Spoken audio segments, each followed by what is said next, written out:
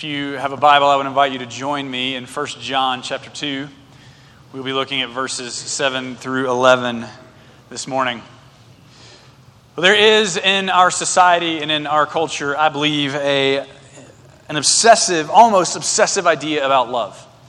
People write songs about falling in love or falling out of love. Movies are made all the time about love and romance. Books are being written about love and relationships. There's just something about love that captures the imagination and then fuels creativity in us.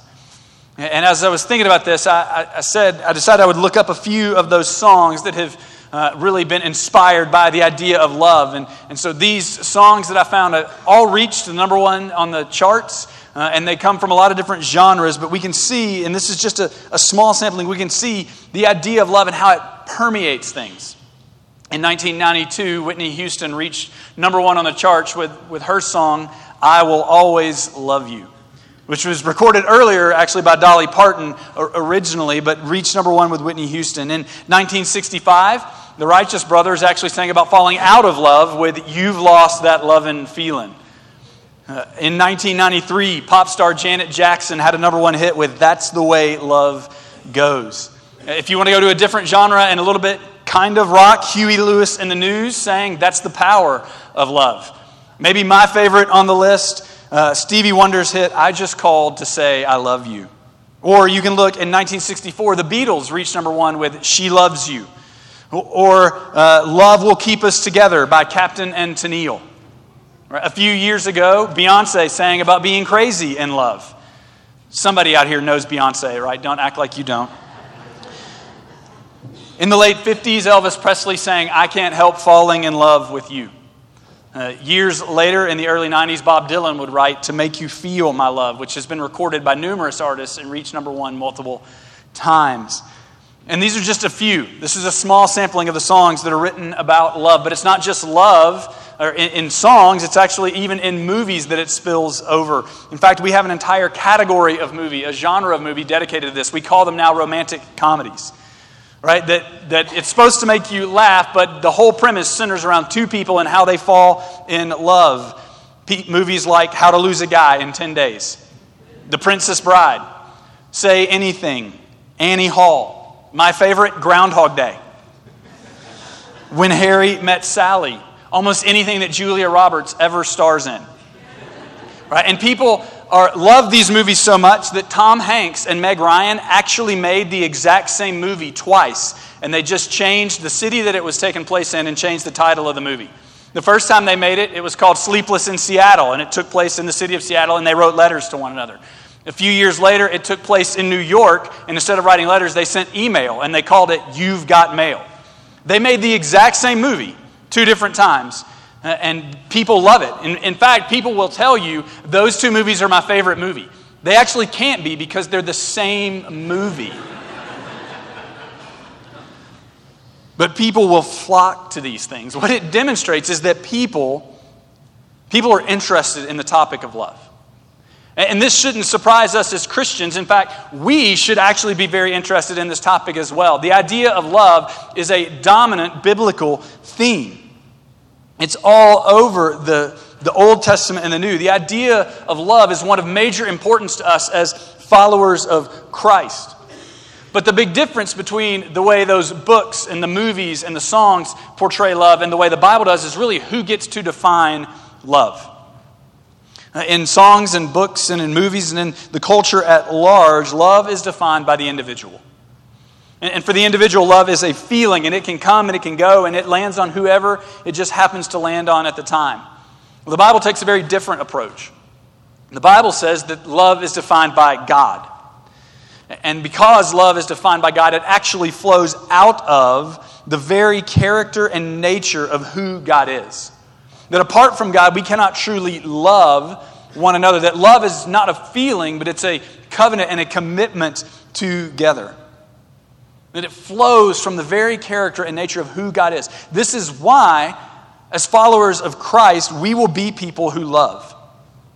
Because we are connected to Christ, and when you are connected to Christ, what's true of Him flows into you and surfaces in you. And so if love flows out of the very character and nature of God, then it will flow in our lives as well.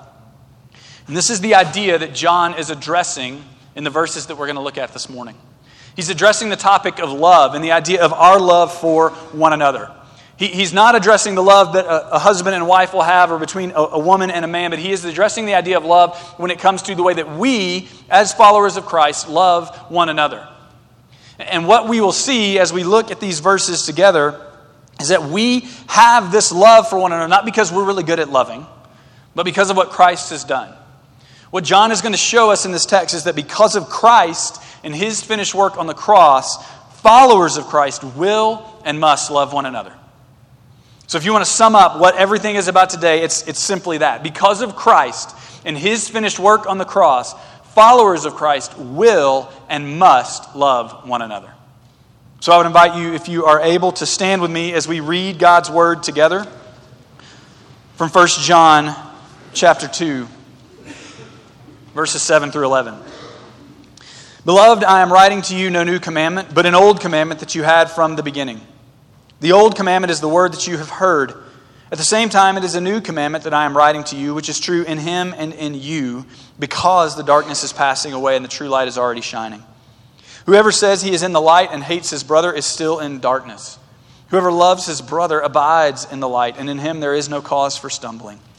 But whoever hates his brother is in darkness and walks in the darkness and does not know where he is going, because the darkness has blinded his eyes. Let's pray together. Father, we thank you for your word. And God, I pray that it would be your word that speaks today, and it would be your spirit that lands truth in our heart. May the things that I say that are not from you, may they fall to the floor and be quickly forgotten. May the things that I say that are of your spirit and what your word communicates, may they sink deep into our hearts today, O God, so that Christ would be glorified in us. And it's for the name of Christ we pray. Amen. You can be seated. Well, today as we walk through these verses, we're going to see three simple things that John points out. We will see the command that he gives, the change that's brought in the command, and then the result of that. So we'll see the command, the change, and then the result. We start with the command because in verse 7, John says that he is not writing to them a new commandment, but an old commandment that they had from the beginning. What he's talking about is referencing back to what he has just said in verse 6.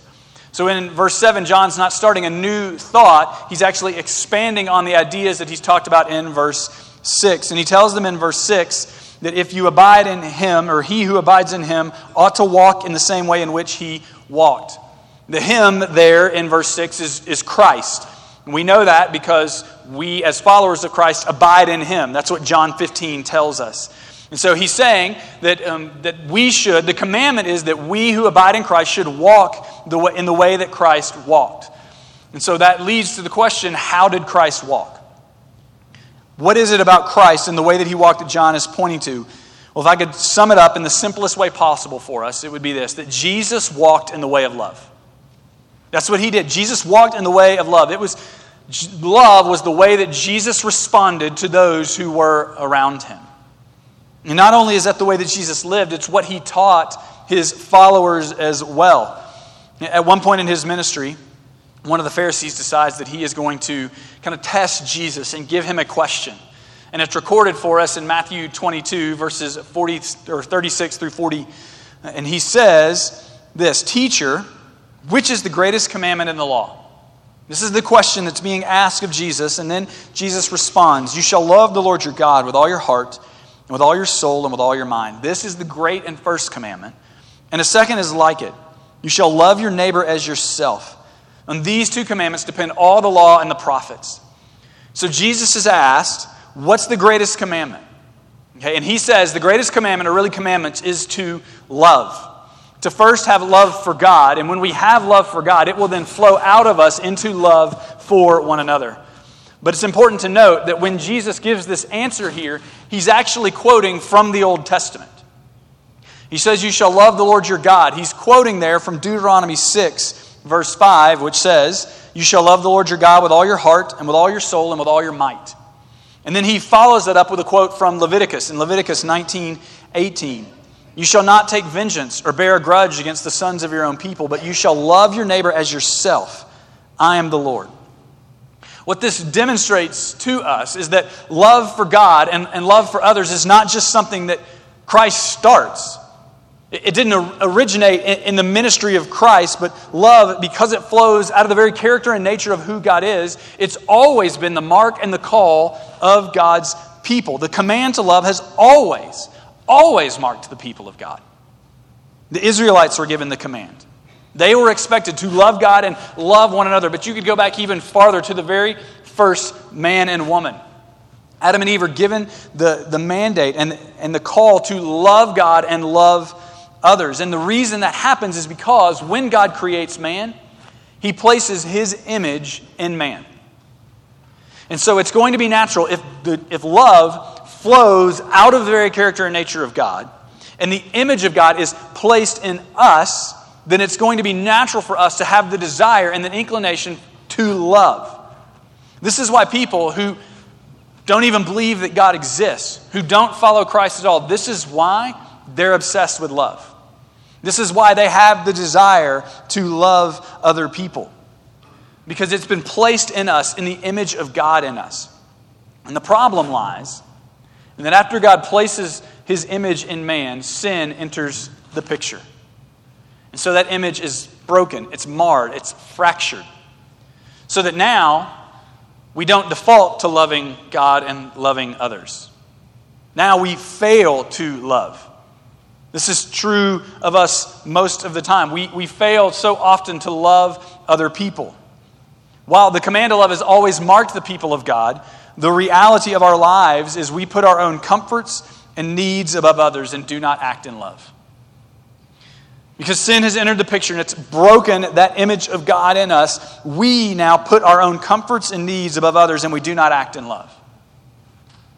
I believe this is the reality that we live in. That love is a great idea and it sounds wonderful to everyone, but it is amazingly hard. No matter how much we might say otherwise, most of us have the idea that love is something we express towards other people and not something that we do. Right? We may say it's actually something we do, but in reality, we live in a way that it's something we express towards other people and not something that we actually do. Because doing it takes effort, and doing can often be inconveniencing to me. I'm really good at loving people from a distance. Right? I'm good at caring about something from a ways away from them. But to engage and to do and to make an effort, that's hard. Now, I know some of you might be thinking this. You look at your life, you look at the people who are in your life, and you think, actually, love isn't all that hard. If I was honest with you, the people that I engage with the most, and the people that I'm the closest with and that I know and that I interact with, they make it actually pretty easy for me to love them. There are times where it's difficult and I have to push myself a little bit to love them, but for the most part, my family, my friends, they make it easy to love them. And so I can look at my life and I can see the way that I serve and the way that I do things for other people, and I can think, you know what, I'm actually pretty good at this loving thing. It actually isn't that hard. Maybe you look at your life and you think the same thing. And I believe one of the reasons that we think that is because we have the idea that the only thing that's the opposite of love is hate. And so if we aren't actively hating someone, right? I don't hate anyone. I'm not allowed to. I'm a Christian, right? If we aren't actively hating someone, then we think what we're doing is loving. But while the opposite of love is hate, it does not mean that just because you don't hate someone, you're acting in love towards them. Most often, the positions that we take toward other people and their circumstances is just one of indifference. It doesn't really affect me. It's not my problem, and so we sit back and we detach ourselves from it because we don't want to have to deal with it. We need to get into our minds that indifference towards others is just as unloving as hate. Because both hate and indifference keep us from acting in love toward one another. both indifference and hate. They keep us from acting in love toward one another. So let me put this in the exact context that John is talking about here in these verses.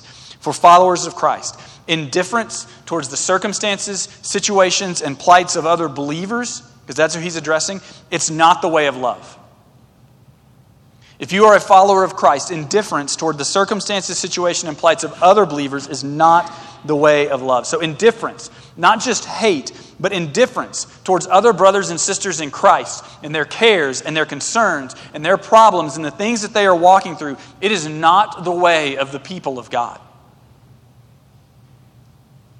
If love has marked the people of God from the very beginning, as John says, then it means that we are acting that way toward one another.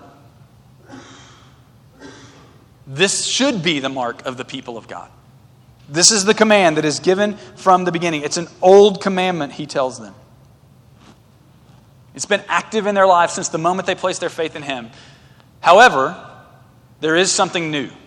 There's a change that has taken place. So we've seen the command that he gives in verse 7, and now we turn to the change that he talks about in verse 8, because in verse 8 he says, at the same time, it is a new commandment that I am writing to you. He says it's a new commandment, and he gives us a specific location for this newness. He says there, it is true in him. It's true. This newness of the command, it's true in him. And so that should make us ask the question, who's the him? Now everybody wants to just immediately think, well, he must be talking about Jesus. Well, he is in this situation, but he's talking about that because he's still, again, referring back to what he said in verse 6. We abide in Christ, and so we walk as he walked, and so it's Christ who has brought the newness of the command. And so therefore, the newness of the commandment is true in Christ. The command to love is changed in Christ. So it's this old commandment they've always had, but it's changed in Christ. That Christ has come and he has made the commandment different in some way. I'm a big fan of asking questions of the text when you read it. And so as I read that, it leads me to another question. How has Christ made it different? What has he done to make the commandment different? Well, if you look at the life of Christ and the truths that he taught and the way that he lived, I think there are two very specific ways, two main ways the command to love is different. The first is it's different in who we are called to love. So in Matthew 5, Jesus is giving his Sermon on the Mount, and in verse 43 through 44, we read this. You have heard that it was said, you shall love your neighbor and hate your enemy. Again, he's quoting from the Old Testament there.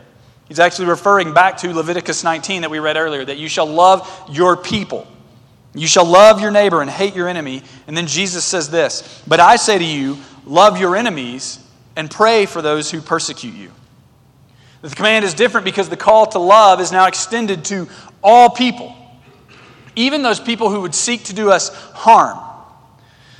An enemy is someone who wants to harm you in some way. It could be spiritual, it could be emotional, it could be physical, but they are seeking your harm.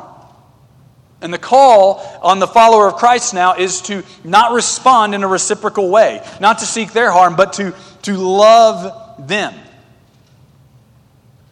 And this command to love your enemies is most clearly demonstrated for us in Christ.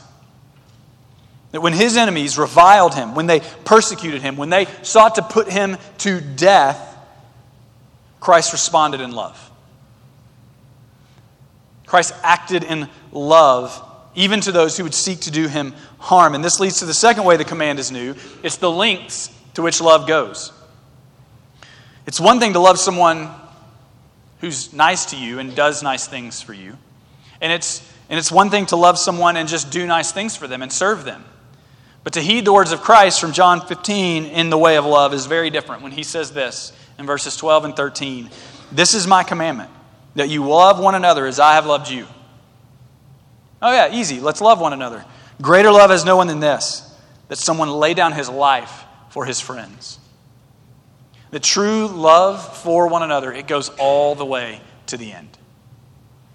And Jesus calls his followers to love in the way that he loved. And that means that we will lay down our lives for one another. Because this is what Christ does. His love for his people would drive him all the way to the cross. So we see the commandment is new because of the example that Christ brings and the teaching that he gives. Through his life, Christ has shown us now the way to love others.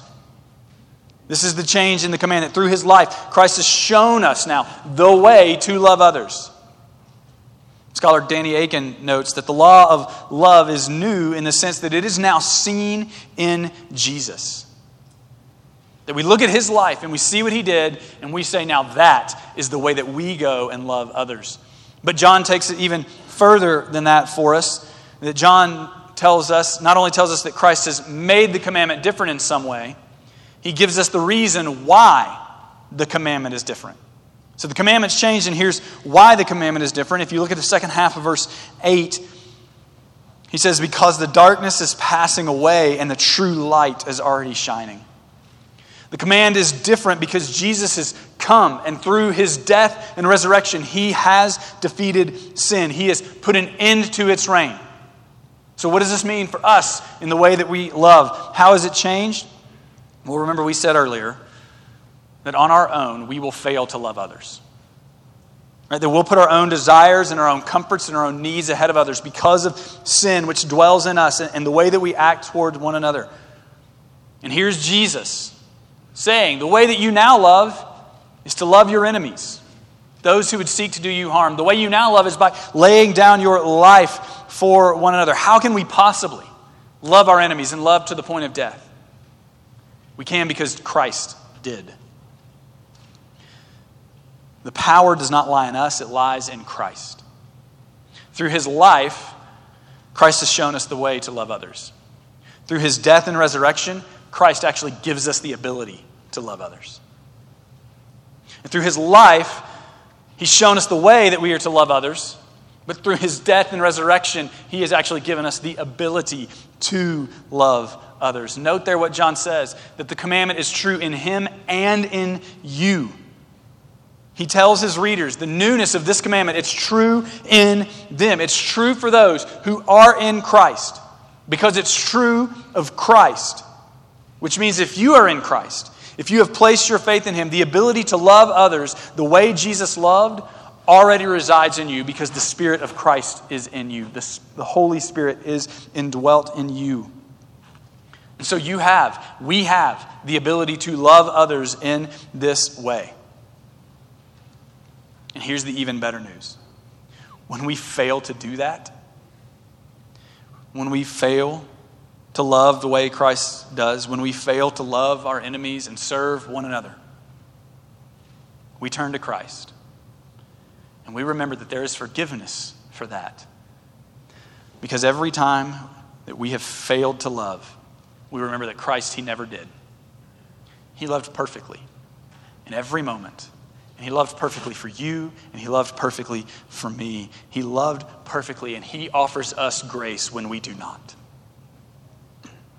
He not only gives us the ability to love through his death and resurrection, but he offers us the grace and the forgiveness when we fail to love because of his death and his resurrection.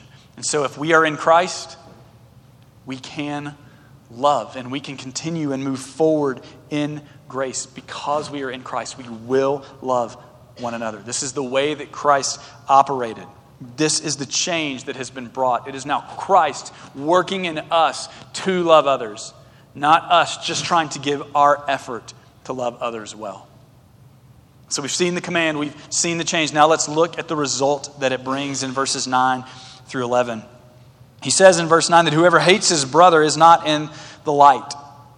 So to say that you have fellowship with God, or to say that you walk in the light, but you have hate for your brother, it gives an indication that you are not in the light. It means that you are not in Christ. If you hate your brother, you're not in Christ. But the opposite is also true. According to verse 10, if you love your brother, then you abide in the light. What John is saying here is that faith in Christ will lead to love for other believers. Faith in Christ is going to lead to love for other believers. Remember, he's writing this on the heels of what we looked at last week. How if we have faith in him, if we have faith in Christ, then we will be transformed into the likeness of Christ. It's going to happen as he works in us. We will walk as Jesus walked. We will love one another. And so here's the ramifications of that. Faith in Christ will lead to love for one another. Here's the two big ramifications for that. If the one who hates his brother, he's in the darkness. And verse 11 tells us that he is in the darkness. He cannot see where he is going. He is blinded. He cannot see the glory of God in the face of Christ. But the one who loves his brother, he abides in the light. There's no cause for stumbling in him. Which makes sense, right? If you get up tonight, in the middle of the night, and you go walking around your house, you're a little more careful. Why? Because you don't want to stub your toe and say something that you shouldn't say in the middle of the night and wake everyone in the house up. Right? Because you don't know exactly where everything is, because the lights are out and it's dark, and you don't want to fall, you don't want to trip, you don't want to hurt yourself. You don't walk around like that during the day because the lights are on and you can see everything that's there.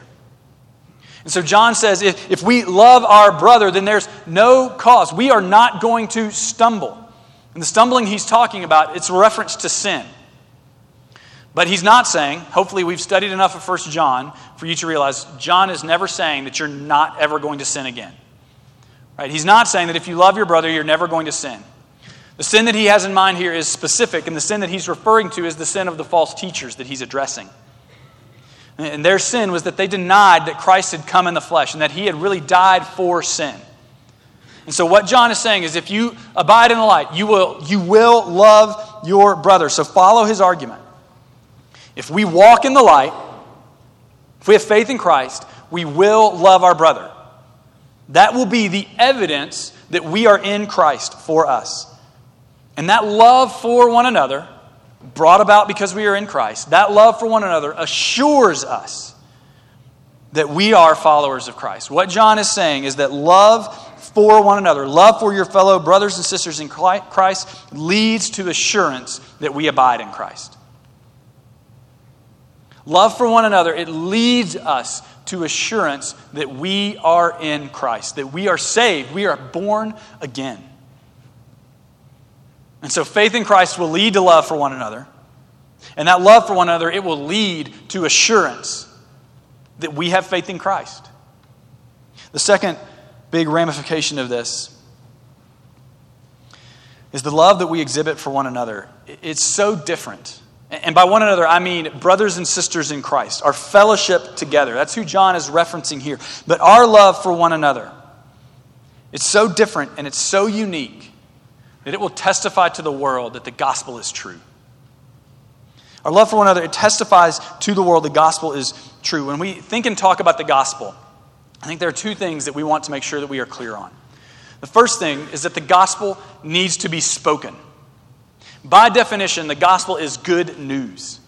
And news is something that actually has to be communicated using words.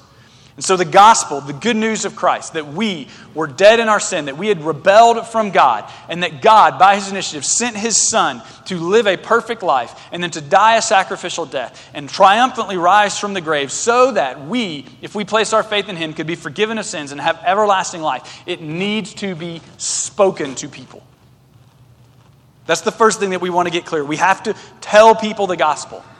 The second thing I think that we need to be clear on is that the gospel will only be proven true by our love for one another. The good news of the gospel, it has to be spoken, but no one will believe the gospel if those who are followers of Christ do not love one another. No one will believe the gospel if followers of Christ do not love one another. Our love for one another is the greatest gospel witness that we have. Our love for one another, it's the greatest gospel witness that we have. When Christ is praying with and for his disciples, right before he goes to the cross, he says something very important for us to hear and I think understand. He says this in John 17, verse 20 and 21. I do not ask for these only, but also for those who will believe in me through their word, that they may all be one, just as you, Father, are in me and I in you, that they also may be in us, so that the world may believe that you have sent me. Jesus prays for those who would believe in the gospel spread by his disciples. And he prays that they would be one. In other words, he prays that we, as those who believe in the gospel, we would love one another and be united together. And then he tells us why he prays it. So that the world will believe that God sent Jesus. Jesus is praying that we would love one another because that love proves that the gospel is true. This should push us to think about the way that we go about loving one another and who we strive to love.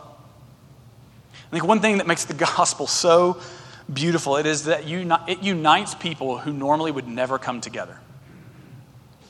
People from different backgrounds, different socioeconomic statuses, different races, different genders, different political views, they do not naturally come together and spend time together and unite together. Something has to break down the barrier that's between them. This is what the gospel does. And so let me say this to you, church. If you call Trinity Baptist Church your home, if everyone around you looks like you and thinks like you and holds all the exact same opinions as you do, you need to consider your love for one another. If everyone around you looks like you and thinks like you and holds all the exact same opinions as you, you need to consider your love for your brothers and sisters in Christ. Are we pushing ourselves, follower of Christ, are you pushing yourself to love one another? Even those that you would necessarily disagree with on some issues. I'm not talking about gospel issues here. I'm talking about periphery issues. If we aren't, then we need to examine the way that we love one another. Because the gospel, it's the only thing in the world that breaks down those kinds of barriers. If you don't believe that, go and read Ephesians 2 today. You read verses 1 through 11 and it tells you of the power of the gospel. And then you read verses 12 and following and you will find out that it breaks down the divides that normally should separate us. Because of what Christ has done, because of Christ's finished work on the cross, his followers will and must love one another. Let's pray together. Father, we thank you for your great love for us. And oh God, we thank you. Not only did you demonstrate what love looks like, not only did you give us the example of what love looks like, you gave us the ability to love that way through your death and your resurrection. And when we fail to do that, God, we thank you that because of faith in you, your perfect life of love stands in our place. And so may that love, may we respond with the motivation to love one another well. For the glory of Christ, for the joy of our hearts, and for the furtherance of your kingdom. And it's for the name of Christ we pray. Amen. We're going to transition to a time of worship through song again. And if during that time you have questions about the gospel and you would like to come and talk to me or to someone you know to be a follower of Christ, this is a great time to do that. If you don't want to do that now, you can find us after the service is over. If you have questions about our church, how to join, being baptized, anything like that, please come talk to us. If not now, after the service, we would love to talk with you about how you can do that. But let's focus our minds on the fact that Christ, he not only showed us the way to love, he gave us the ability to do it through his death and his resurrection. Let's stand and worship him together.